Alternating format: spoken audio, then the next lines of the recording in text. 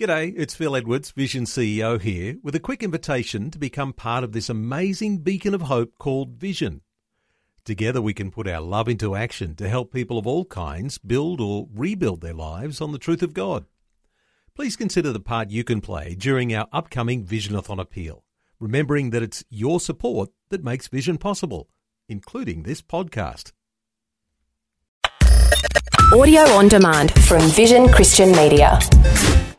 Exploring faith and the future. Neil Johnson and Bible teacher Dr. Kameel Majdali. There's an old saying that says, values are not taught, they're caught.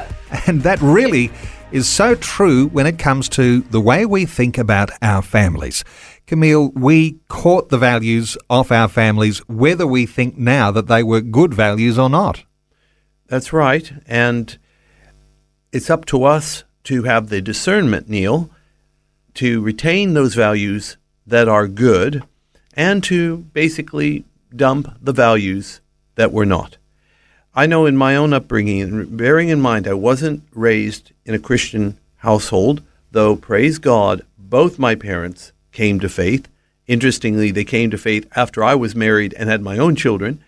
But I know, like from my father, one of his big values was education, and I'm really grateful for that. Nothing wrong with that value.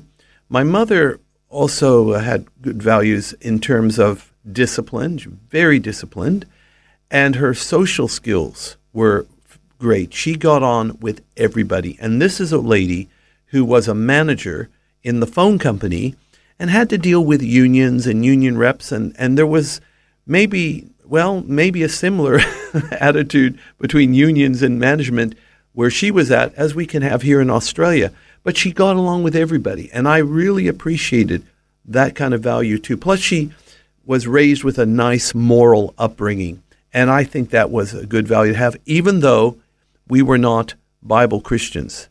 So I think it's good to reflect on those values, Neil, that we got, the good ones that we've kept all our lives. As I reflect on my own family, my father was a magistrate. There is a sense in which we were a law-abiding family because that was what we had to be. So in one sense, you could say we were a good family. But there was a sense in which we were not a Christian family in my younger years, and so all sorts of other values had to be sorted out when I came to faith, because when we look at our family values in the light of what God brings, there's a whole often different picture and an adjustment to the way we think about what's right and what's wrong. That's true, and that's part of growing up and taking responsibility is, shall we call it, taking stock of who we are.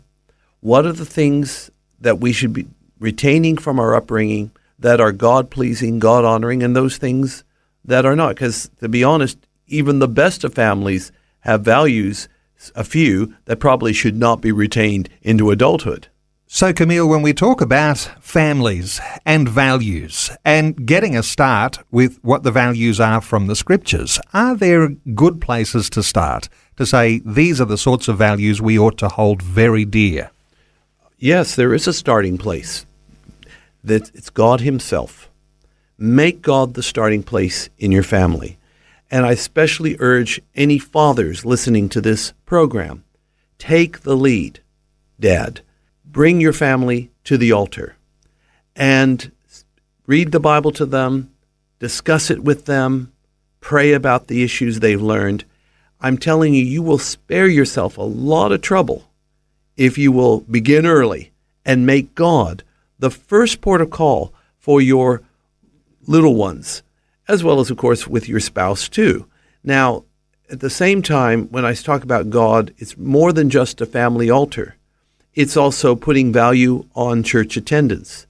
Amazing, because even though we well know that there's no perfect church, there's something very civilizing and wholesome getting one's family into the house of God.